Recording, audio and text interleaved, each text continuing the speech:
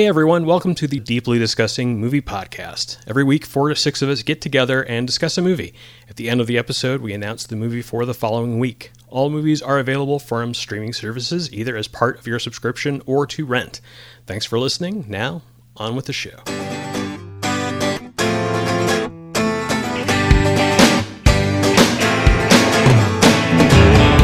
Welcome to the Deeply Discussing Podcast. I'm your host, Dale Maxfield. I'm joined by Aaron Caldwell. Hello. Josh Dean. Heidi-ho. Nathan McKinney. Scooby-Doo. And Zach Rowland.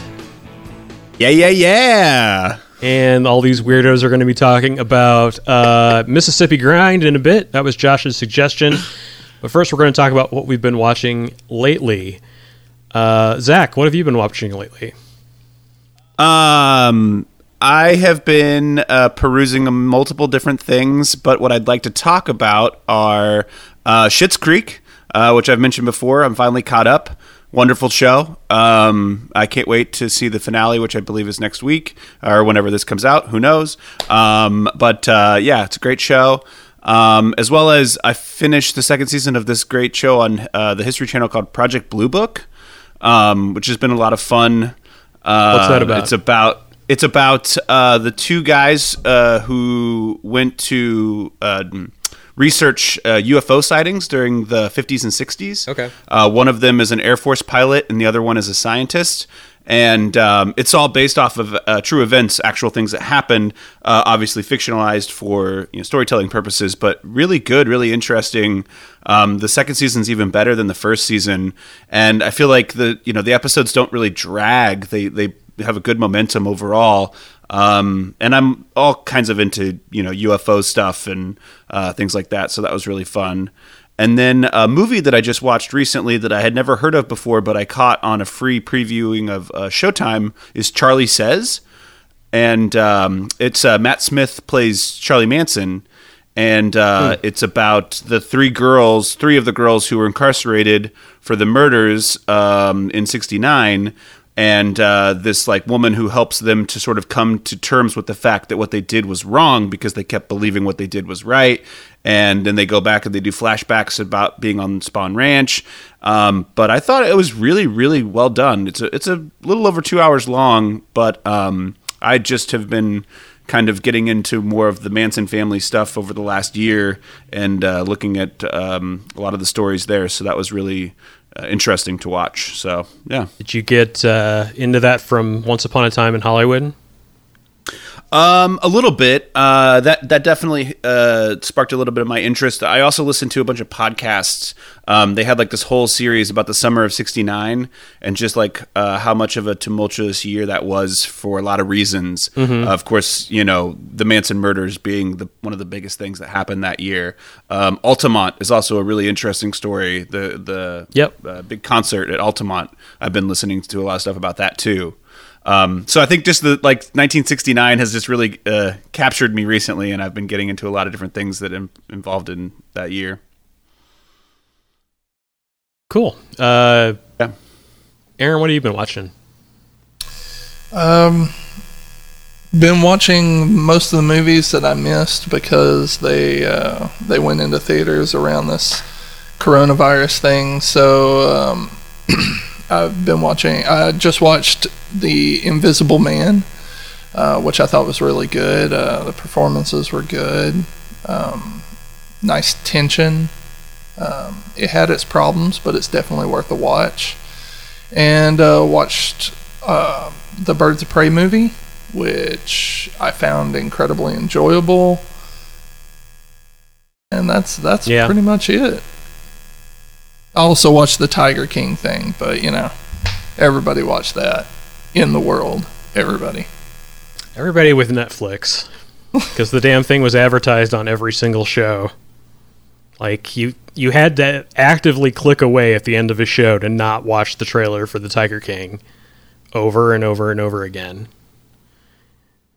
Even when I was watching something newer that Netflix had put out, they were still telling me to watch the Tiger King again. I mean, it's Joe Exotic, man. What are you going to do? Yeah, I feel like some of those shows are just like a car crash that you can't look away from. Well, I hadn't seen Birds of Prey. I'd only heard from people that the character of Harley Quinn is kind of ruins the movie from the perspective that she just sort of floats through the world and miraculously survives everything. But it's not funny or clever in the way that something like Deadpool is. So I heard Ewan McGregor was really good. He is very good. What'd you think? Yeah. He was a Black Mask. Yeah. Other than there was one scene that I really was like so turned off by for the whole, like it really put me out for the whole movie. Should we talk about it or can we spoil it? We can spoil Birds of Prey. That's fine with me. Was anybody else bothered by the scene where he like rips the woman's dress off and tells her to dance on the table? I mean, like you're supposed to be, but like, did they need to go that far for a comic book movie? Like, I don't. Right? I mean, they had to make him a bastard, but I mean, that was an unnecessary tonal shift on it. That was just like, oh, let's do something rapey just for fun. Exactly. Well, I think at that point he was clearly an asshole and a psycho, but he was kind of lovable at that point because he's Ewan McGregor, and they needed that scene to make it like, okay, this guy's got to go. I mean, they could have done the same thing, but just not gone that far with it, and it would have been the same tone. Without having to kind of interrupt the lighthearted tone of the whole movie with this suddenly very graphic scene that was probably a little bit trigger warning-ish. You know, it just wasn't necessary. I totally agree with that. Yeah, I love the movie otherwise. I agree with that one, though. And like, with a female director too, I was just like kind of shocked that a female director would want to go that far. Like, I get the intent behind it, but it really did tonally take me out of the film. And then I was just like, I totally get what you're saying too, Aaron. But man, I was like, that moment for me was really just, ugh. It's a PG-13 movie, isn't it? Yeah, I think so. I'm pretty sure it is, but and they don't. There's not like graphic nudity. It's just like it's just in the way that they do it. It's a really gross situation. Mm-hmm. Yeah. Kind of like Tiger King.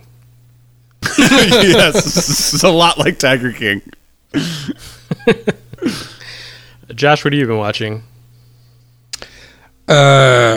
Two H.P. Lovecraft adjacent things. I finally finished Lock and Key on Netflix, which for some reason they changed the town name of Lovecraft to Matheson, which is still fine for horror fans, but I really dug it. If you like the comic books, they named it after watch it. Carrie Matheson from Homeland. Right, they're big fans. It just got renewed for a second season. Oh, good. Okay.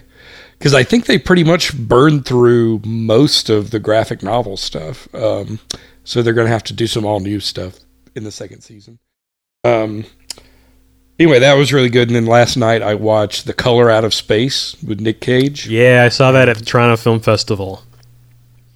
That's... he doesn't go as full Cage as like Mandy, but... it's still very enjoyable. It's not for everybody. And it's long as hell, but it was magical at TIFF. Because we saw it at the screen that we saw it in was sort of set up like an OmniMax screen.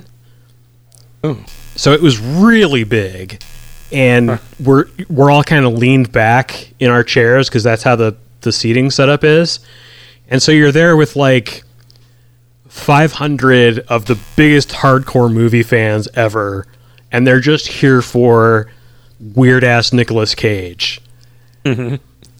And so, in that regard, it was really a good time. And every time he was on screen, it was just like, yes! It took a while for him to get up to speed, though. To like, he always like starts the second kind of act normal. where he starts losing it. Yeah. Yeah. Very entertaining. Yeah. Very different from the short story, but as close as they probably could have gotten if you're a Lovecraft fan. It's a weird movie. So yeah, I saw that at the Toronto Film Festival. Took my wife to see it. She kept forgetting what it was. She'd be like, "Color Out of Space." I don't remember what. I'd be like, "Crazy Nick Cage." Oh, okay, all right. I'm done for that. Alpacas. Yes, Tommy Chong. alpacas. There's some. I don't remember it now. There's some hilarious line he has about like the alpacas have a curfew. And he yells at somebody about it. He yells at like his daughter about it or something. He's always yelling at his son to get the alpacas in by 10 o'clock. They're like, why are they not in there by 10 o'clock? And It's they awesome. somehow keep wandering out. Yeah. Oh, man. Nathan, how about you? Well, obviously, I watched Tiger King, but we won't talk about that. I did finally get to start a series that I have been hearing good things about and had not had a chance to really delve into it. Partly because it looked a little bit too much like Family Guy, I think, and I'm not a big Family Guy fan at all. But I did enjoy this, and that was Tiger King. Or not Tiger King. I'm looking at my sheet. Yeah, Sorry. you're right. Yes. Big Mouth. Yeah. Let's try I that. knew Try we that were again. going to talk about it. Yeah, Family Guy and Tiger King are pretty much the same. How about that lineup, right? What I was going for was Big Mouth from Yeah. Netflix, which it's a great little show. Like I haven't got very far into it, but I'm definitely enjoying the sense of humor. That's kind of one of the things I've been watching. I do have to give a shout out though. I was at True False about 2 weeks ago, and I saw that one of the movies from True False popped up on Netflix. So we should all be not watching Tiger King and watching Crip Camp. If you have a chance to watch it, it was one of the highlights of True False. Say this that year. again. Crip Camp, as in crippled camp. So Gotcha. It's really good. It's about the disabled movement that came out of the 60s. It's really, really, really well done, and it's a lot Gotcha. of fun to watch. I saw Tiger King. I watched it. It was interesting for a few episodes. Did the Tiger King see you? I don't think so. I hope not. Well, That's one of those documentaries that just sort of ends. It's just sort of over. It was a lot like McMillions in that regard. It's like, wow, this is really interesting, and oh man, something big is going to happen, and it's over. There's nothing else here. I guess Tiger King 2 will answer all of my questions No, in 4 years. God no. Like Making a Murderer 2 sort of answered some of my questions. And I'm strategically cutting the things that I've watched in half, so I have other things to talk about.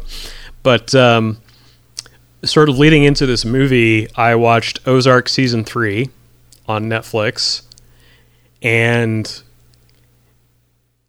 so I was like, I watched a couple of episodes of Season 3, then I watched Mississippi Grind, and then I watched the rest of Season 3.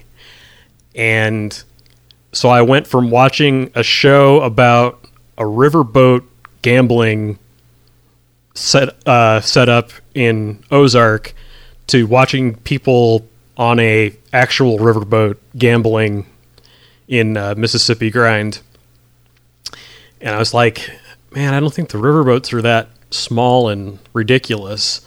The one in Ozark is not right. That's not the way the boat in moat type situations are.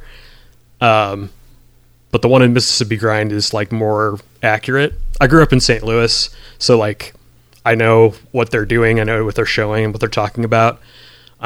Most of those, in fact, I don't think there's any of them anymore that actually like move. They just sit there on the edge of the water. They're just parked in the water, and the law basically allows them to do that. Like they're allowed to have gambling if there's water all the way around the property like that. So they put these river boats out, and they have gambling. Kansas City has a few of them too, where I live now, but in St. Louis, there's some on the Missouri side and at least one on the Illinois side that just sit there, and they call them boats and moats because they don't move. But there's also been people that have like built waterways to put riverboat casinos into, and those are like man-made boats and moats. Yeah, there's a couple in Kansas City that are like that because they kind of sit just off of the river, but there's a tiny little waterway that goes, and then it like kind of goes around the casino part. It's like how they get away with it or whatever. It's some sort of security thing. Like they think that it's harder to rob the casino because they're surrounded by water. It's like, whatever works. And if you've seen Lady Killers, you know that's not true. No, I thought it had more to do with being on the border between one state and another. And so it's like an interstate commerce type deal. Like they can actually get away with not having to deal with the state's laws. No, because every one of those are commissioned by the states. And that's a big part of Ozark, which Ozark is completely surrounded by Missouri in the story of the show. Sure. But the St. Louis side riverboats have Missouri Gaming Commission registrations, and they pay fuckloads of taxes to Missouri. That's how they get away with being a thing. So Missouri's like, you want to do that? Fine. We'll take 60%. Yeah, I just think that there's some laws that prevent them from just putting it on the damn shore. I mean, there's a reason they do it that way. I think, from what I understand, of course the states benefit from the taxes and everything else from the casino, but there's loopholes that they can get around doing certain things by putting it in the river. And so that's kind of their way to do it. Yeah, I think it has to do with like how much police you need around that amount of money. Yeah, that could be it too. That could be it. And the water breaks up that space to make that less of a deal. So, they only need like 75 security officers to be on at any given time, whereas if they put it on land, they'd have to have 1,500 or something. Who knows? But Ozark Season 3 I thought was pretty good. They introduced a new character. Did anyone else watch this? Am I spoiling this for anyone? I haven't watched Season 3 yet. Okay. They introduced a new character, and I really like the new character. One of the birds is completely ridiculous this season. But it kind of evens itself out by the end, I guess. And I'm not going to spoil it because you guys should see it. It's a good show. I've enjoyed it so far. I enjoyed Season 1 and 2, so I'm sure Season 3 will be great. It's definitely on my short list. I actually talked to, or am friends with someone who the Blue Cat Lodge or whatever, Blue Cat Lounge. There's not a real Blue Cat Lounge or whatever it is, but the place that's inspired by, her family owns it. Oh, okay. Yeah, which really was a really cool connection when my wife and I were watching it, and then I was talking to my friend, and she was like, "Oh yeah, I know. My family owns that place. That's supposed to be that place." And I was like, "Holy shit, that's crazy." She's like, "Yeah, nothing like that happens around there." I'm like, "Well, yeah, of course, it's fictionalized." What really cracks me up is when they'll have a character say something where you can hear that the writer looked up like Missouri equivalents of something so that they could make the line work, but it's something that no one from Missouri would ever say. So, like, someone's trying to... there's a scene in Season 3 where a character's in a grocery store and a bunch of people are gawking, and they're like, "What? Is this too hardcore for your Webster Groves or Overland Park or whatever the fuck?" Overland Park's not even close to there. Well, no, it's Webster Groves is part of St. Louis and Overland Park's part of Kansas City. Oh my god! And so what they're saying is like, are you from the rich, coddled suburbs and can't handle how us real folk talk? I heard this season is very Laura Linney centric. Yep. And that she does a great job.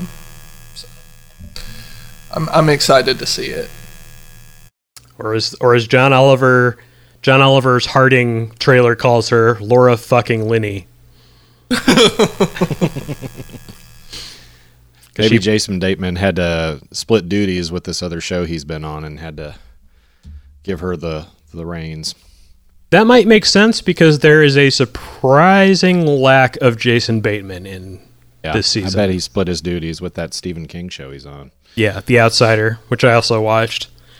He directed the first 2 episodes of that. And He's a busy guy. I know he's directed Ozark in the past. I'm not sure if he directed any of season 3. I don't remember if I saw his name come up or not. So, that's a good question. Moving on to our movie this episode. Josh suggested Mississippi Grind. We all watched it at least once. And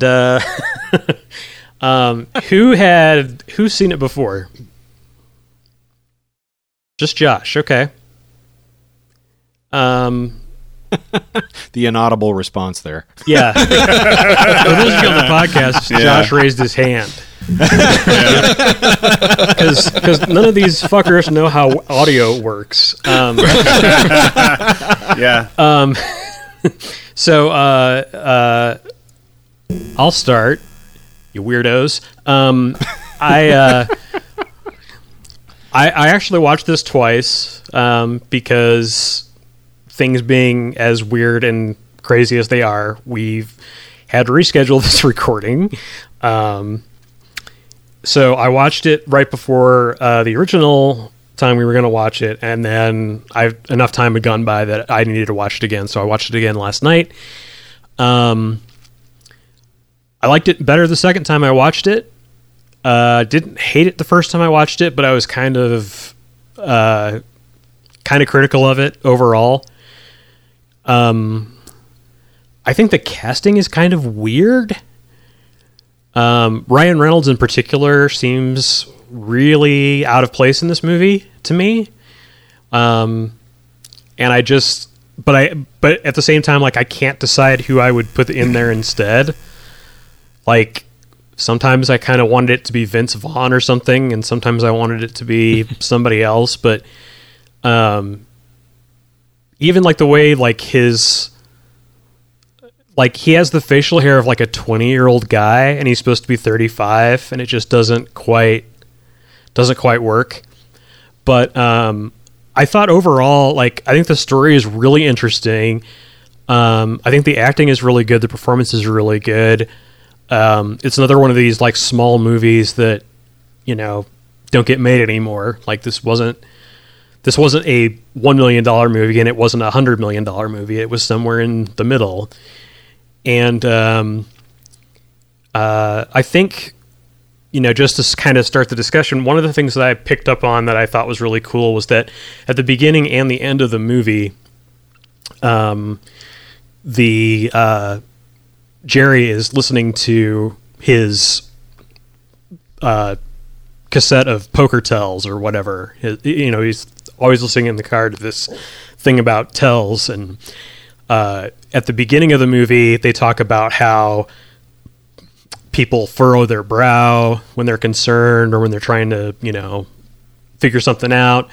And at the end, they talk about how if someone sort of relaxes their shoulders and squares them off, that they're satisfied.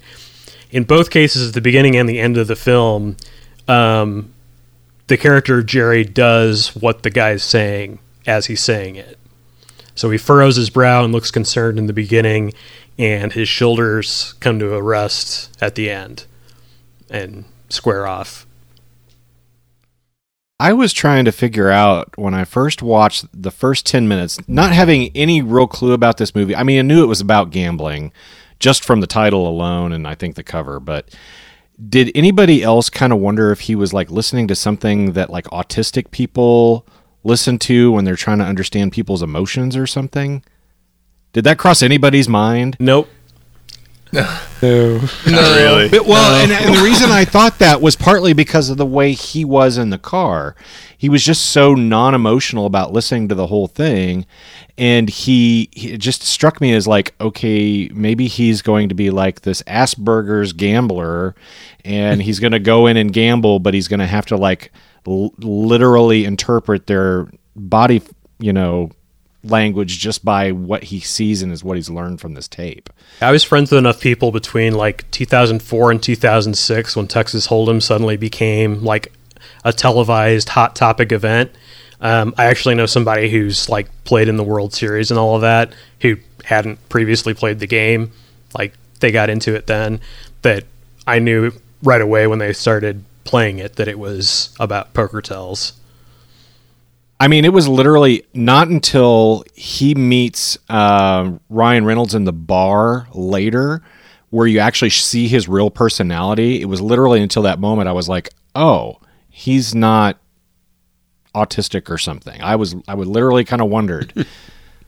Maybe I've just seen Rain Man too many times. I don't know, but that's where I was kind of going with it. I mean, yeah, Ben Mendelsohn does have a little bit of that same sort of look on his face a lot of the time, but yeah, I didn't get that at all. I'm kind of with Dale. I know people who played poker during that time. I also play poker and have played a lot of poker.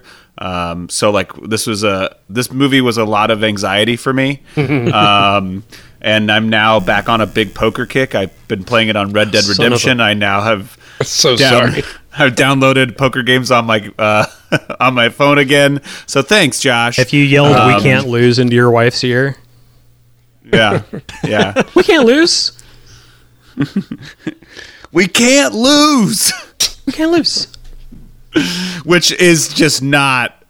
I was just like, they're gonna lose every time. So, did anyone else feel like they shot two different endings to this movie? Yes. Didn't it feel that way? Absolutely. Did anybody else feel... I'm sorry for cutting you off. Go ahead. Did anybody else feel that the end of the movie, like when he rolls the dice, that the next 5 minutes were kind of in his head, like how he wanted the night to go? There's something off about it. Yeah. When you see the lobster, and he starts talking about how the steak tastes weird, I'm like, none of this is real. Yeah. Right. Oh no, I thought it was all too real because I mean, he's just never happy where he is. Like he can't win enough to ever be happy. Yeah. So I didn't think it was a dream per se, but I did think that like they shot him doubling his money in such a way that it made it look like he just lost it all. And then they cut to the lobster and they show Ryan Reynolds is just like, I love America. Like this is awesome. It's like they did that for that joke, but it made it feel like they shot an ending where they just lost and went back to their lives. And I'm sure this did not happen in real life, but it felt like they shot that ending and Disney was like, nope, you gotta change that up. It's like, Disney, you didn't make this movie, but we're telling you. Yeah. It's still a sad ending, though. I mean, even though he won, it's a sad ending. It's all sad, no matter how you look at it. There are two scenes in that movie that I just thought were perfect. One was the dog track, where it kept looking back at Ryan Reynolds' face as Ben Mendelsohn's character was just like, "Oh my God, this is amazing," and everything is falling apart. Come on, and then Come on. And then the final scene of the movie where he's getting into his car and it turns over and his CD kicks on and he puts up the picture of his child. But while he is doing what the CD says, the camera actually shifts focus to the reflection of the American flag being upside down, which is a sign of distress. And I thought that was really well done. And then that's how the movie ended. Yeah. Well, the scene that I was one of the hardest scenes for me to watch was the house game that they played about halfway through the movie, where the bad beat. He loses. The bad beat. He loses on the river, and it's just because I can't tell you. I played a hand earlier today that I just was so mad at myself, and I was like 10,000. It was 10,000. My God, and, what have we done? I was like, well, I should have known better. I shouldn't have gone all in on the flop. I gotta wait. I gotta play that game. This is exactly what I don't miss from that period of time. Is people's fucking poker stories. Like, I have a friend who was big into it. She was big into like watching all of it and studying how people played, and she studied people when she played, and she was really, really good. And every time I saw her, she wanted to tell me like 20 minutes worth of stories about what had happened to her since the last time I'd seen her, or from last night's game or whatever like that. And I finally said to her, look, you're doing well. I'm happy for you. But unless I stake you, which I'm willing to do, unless I stake you, I don't ever want to hear about any of this shit again. The best part of Zach's story was he was like, well, I play poker a little bit too. I was on Red Dead Redemption the other night. And I'm like, what the fuck? Well, my wife is very adamant about that. I'll be playing poker on Red Dead, and then she'll leave for like 3 hours, and she'll come back, and I'll still be playing poker. And she's like, "Why? We need a remake of this movie where everybody's playing Pokemon Go." Pokemon Go with stakes. I'm down for that. It'd be a period piece. I would put 20,000 down on a Charizard, but I got a hard tell on a Charizard. Okay. Pokemon How can we Go do to the that, polls. Nathan? We're social distancing. God.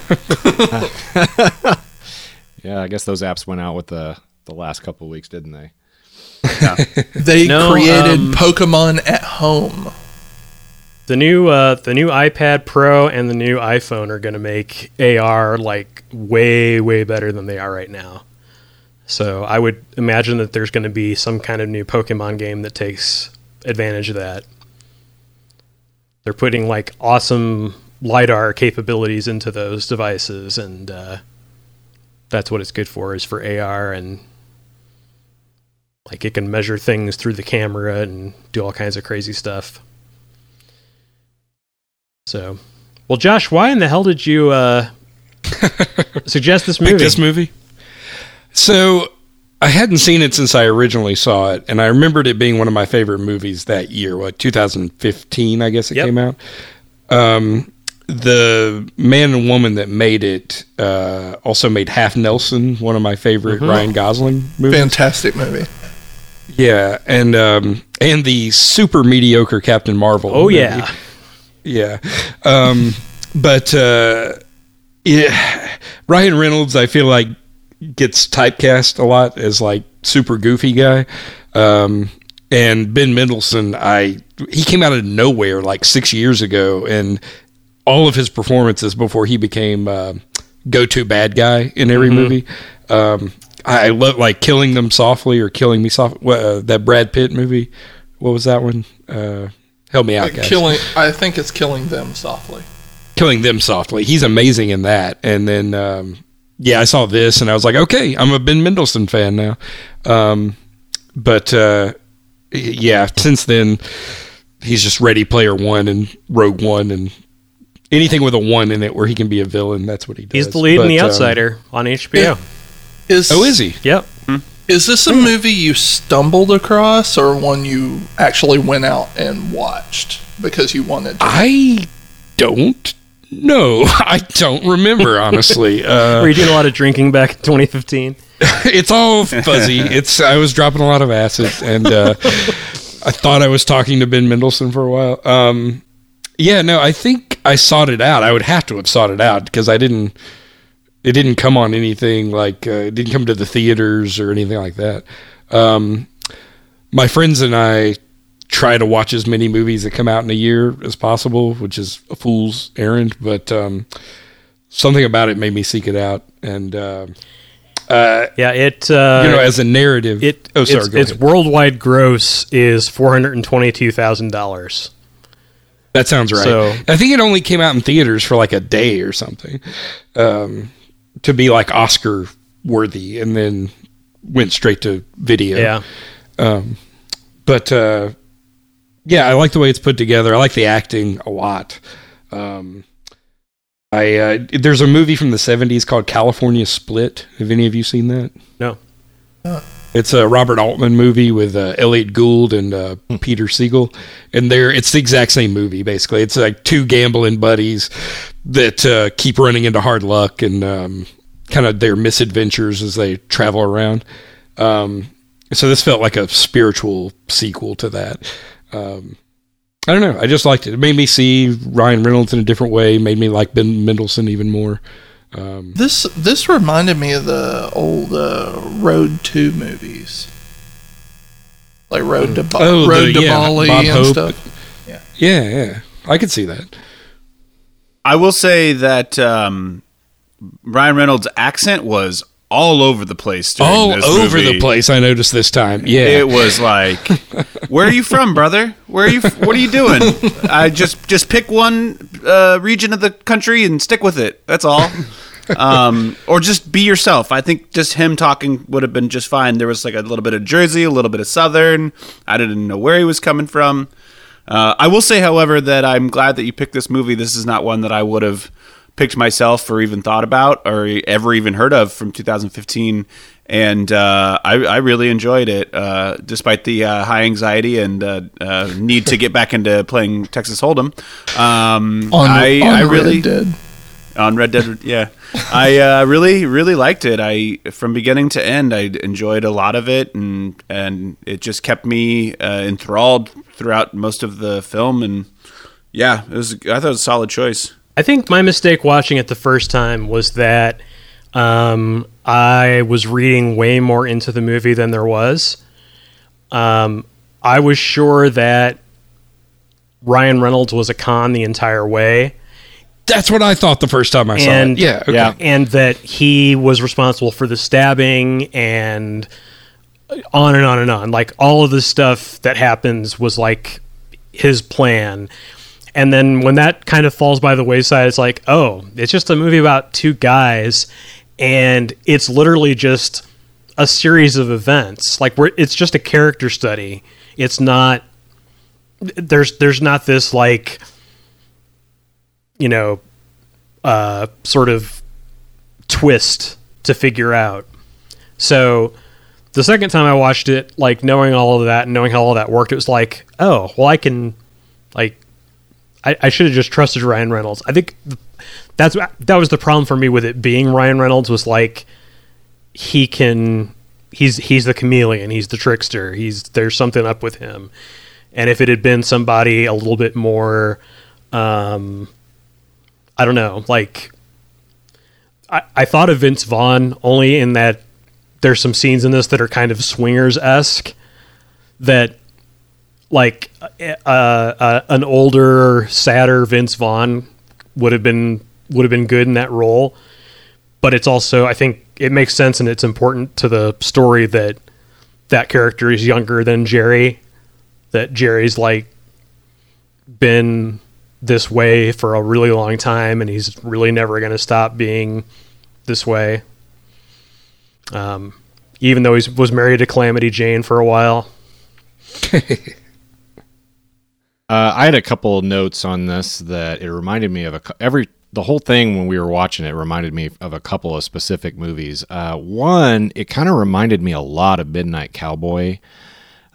Okay. And I think it's because Ben Mendelsohn's character is very much patterned off of a very similar type character as Dustin Hoffman's character. Just kind of a weird outsider loser type character who isn't really going to ever get it together by the end of the film. You're really stuck on Rain Man. Well, maybe yeah. Well, I think also there was something about the tone in this movie. You know, there's a distinct lack of like technology in this. And I mean, there's a couple of cell phone calls, that sort of thing. But really, if you had framed this in the 70s, it could have felt like one of those movies of like the auteurs that were coming out of the 70s, honestly. It's got kind of that dark tone to it. Felt like something that Coppola could have done way back in the day. So I feel like that's probably what helped me lean towards Midnight Cowboy on it. But the other thing that kind of came up, and we were watching, and we were talking about that craps game right in the middle of the movie where we thought it was a dream afterwards. I think it kind of reminded me a ton of just watching Uncut Gems. And just these two just ridiculously stupid decision makers constantly through the whole movie. And I think that kind of set us on edge a little bit when we were watching it, because they just kept making bad decision after bad decision after bad decision through the whole thing. And there he is, and they even close up on him like, let's bet it all. Let's bet it all. And I just kind of felt like that's just Adam Sandler throwing shit to the wind one more time. And it just felt reminiscent of it enough that we were like, oh, this is definitely not going to go well. So when it came out that it went well, it was just kind of like, oh, that felt really tonally different than I was expecting. It definitely led itself to a bleak end, and it wasn't quite as bleak as I expected. I agree. Yeah. And I will say, accent aside, I thought Ryan Reynolds, it was nice to see him perform more of a straight role. I'm so used to seeing him playing comedy dickheads, that this was a kind of nice change for him, honestly. Even though he definitely leaned into that at parts of the movie for sure. It was a good role for him, I kind of thought. Yeah, Absolutely. It's just weird like that. Like the movie is from both of their perspectives, sort of. That's why I say it's like a character study. Like it just has scenes of people doing things. It's not like Jerry's story. It's not Curtis's story. Whereas like something like Uncut Gems, it's about Adam Sandler, and you feel the anxiety that Adam Sandler feels as he continuously ratchets up how much he owes and how insane what he's doing is to get out of debt, and then he has something to get out of debt and he banks it all. And yeah, but there's moments in there, especially with Ben Mendelsohn's character. The one that's really popping in my head is when we were talking about it a minute ago, that Ryan Reynolds' character is watching him at the track and watching just how insane he actually is as a compulsive gambler, and just kind of taking that in. And that's what I kind of got out of that, is that I lost my train of thought here, but yeah, you know where I was going with that. Yeah, so that threw me off. I haven't seen Uncut Gems. It's one of the ones that I've been looking forward to seeing. But that's an interesting comparison that I don't know. Yeah, I would have had to have made having seen the Adam Sandler movie, but I thought it was kind of not necessarily like Rounders. I don't know if you guys have seen Rounders. Huh? It's another card movie. It's a little bit different in terms of the plot and what they're doing. There's a whole thing behind it and a science behind it and this and that. John Malkovich and his Oreos. yes. But that's what I was thinking of a little bit in terms of like, well, what are other card movies that I've seen where there's this sort of like desperation to succeed, in this world of card playing and gambling and but other card movies with outrageous accents. Yeah, it's always got to be one. I will splash the pot if I want to. But yeah, I get where the there's that transference of that feeling in terms of like what you guys were saying with Uncut Gems. And so, like, thinking about what other movies are people so desperate that they're making bad decisions and, and gambling, so to speak, but maybe on different things, even to the degree of, like, Baby Driver, where it's just like, God, why? This kid could get out or whatever, another Kevin Spacey flick. White men can't jump. There you go. Yeah. Hard 8. Yeah. Oh, what's that one with Damon Wayans? Mo Money? You guys remember Mo Money? Yeah. Remember Damon Wayans? Oh no. That's sad. You're usually seeing the plot of this movie in a like alcoholic or drug addict narrative. You're rarely getting the gambling addict in a movie. Most of the time, gambling is like a hero sport in the movie, like Cincinnati Kid or Rounders or something. Maverick. But Maverick, exactly. Yeah. Here it's just it's like as low as you can get. Yeah. Yeah, God, Maverick. When that final scene, or not final scene, but when that final moment comes where he throws the fucking Ace of Spades out, I lost my shit. Oh, I'm sorry, Johnny Ringo. I forgot you was there. You may go.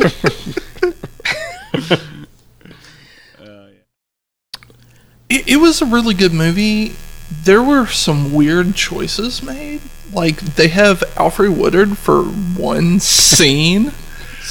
One scene, and it's absolutely perfect. I really thought that she was going to call him a liar because I thought that guy that tried to rob him, was one of her guys.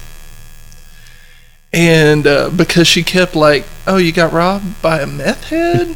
Did you? I was like, oh man, she's about to bust him on this. And I was on the edge of my seat the entire scene. And they're just sitting there eating breakfast. It was the strangest feeling. It was great. Everybody in this movie is only in like a scene besides Ryan Reynolds and Ben Mendelsohn. Like, we get Sienna Miller for a scene. We get what's her name, the Calamity Jane, for a scene. That's about it. What about the story of the guy that he tells that he eventually ends up going to the guy's house? Yeah, the New Orleans house party guy. Yeah, and like, I'm here for the tournament. I'm friends with him or whatever. And he's like, oh yeah, wham, socks him. It's fucking great. I really liked that, actually. I thought that was pretty perfect, because it does almost make Ryan Reynolds out, like you were saying, Dale, where like there are moments where he is very con man, and I think it's in his stories, Like, he uses those stories to con people into believing whatever, or his sense of confidence. But clearly, none of his stories are true. Yeah. Yeah. Except that he does collect losers, I think. Like, all his stories are about losers, if you pay attention at the beginning. And I think the girl calls him out on it, sort of like, hey, remember when that guy screwed you over or whatever? And I feel like that's part of his character, is to just drawn to these guys. The line... the note that Jerry leaves him at the end of the movie says something about Machu Picchu. It says Machu Picchu, but it also says from one of your like wonderful losers. You beautiful loser. He calls him a beautiful loser, which is something that we overhear Ryan Reynolds saying to those other guys after the bad beat. I only know this because I watched the movie twice. That's the only reason I put this together. But I feel like that beautiful loser thing probably was meant to be more of an impact than it was. Like they maybe cut some of it out, or they thought it would register more the way that it was put in there. But beautiful loser should probably be up there with the whole rainbows connection thing they kept making through the movie, because that's another like theme that went through it. And yeah, it does seem like Ryan Reynolds' deal is latching on. Like, I don't know if he like is just entertained by losers, or if they make him feel better about himself or what, but that's his deal. Ryan Reynolds, Curtis, the character. It wouldn't surprise me if that was a working title for the whole script. Beautiful loser. It actually makes more sense than Mississippi Grind. Yeah. Because Mississippi Grind is a pretty insignificant part of the movie. Yeah, it's the horse's name, isn't it? It's the horse that Ben Mendelsohn didn't bet on that Ryan Reynolds did. It's the one that beats Toto's Revenge. I did appreciate all as they were kind of working their way across the or south or whatever. I liked all the like the montages of the city and the neon lights and the music that went with those. I thought that was a nice setting building that kind of carried throughout the whole movie. I also want to say that I'm really glad that Tim did not kill his cat, because you don't fuck with cats. And In a whole different movie. It was a big point of contention for me. I was like, you better not kill that fucking cat. Do not get Body Mouvan in this. I did also like that scene where he was in the diner with the woman, and she's like, honey, I can't bring it to you right now. I'm at a thing, and where's your daddy and all this stuff? And she was like, so what do you have for me? And he's like, I got a bad beat, It's like, I got robbed. And it's like, oh shit, this mom's this bookie? Yeah. That's what's up. Yeah, that's the Alfred Woodard scene. Yeah. Oh, so good. Yeah, it took me a while to figure out what their relationship was the first time I watched it. I was like, wait, are they exes? Like, I didn't understand, who they were to each other. And that's why I like that reveal, too. So, yeah. No, I'm glad I watched it. And like some of the others have said, I probably would not have watched this without the suggestion. So I appreciate it. No problem. Thumbs up. I'm giving a thumbs up. Thank you for narrating your actions. I put an A-OK symbol up.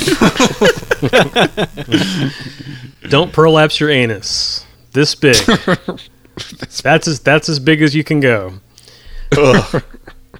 This has been the Deeply Discussing Podcast. Thank you all for discussing the movie with me. We'll see you on the next episode.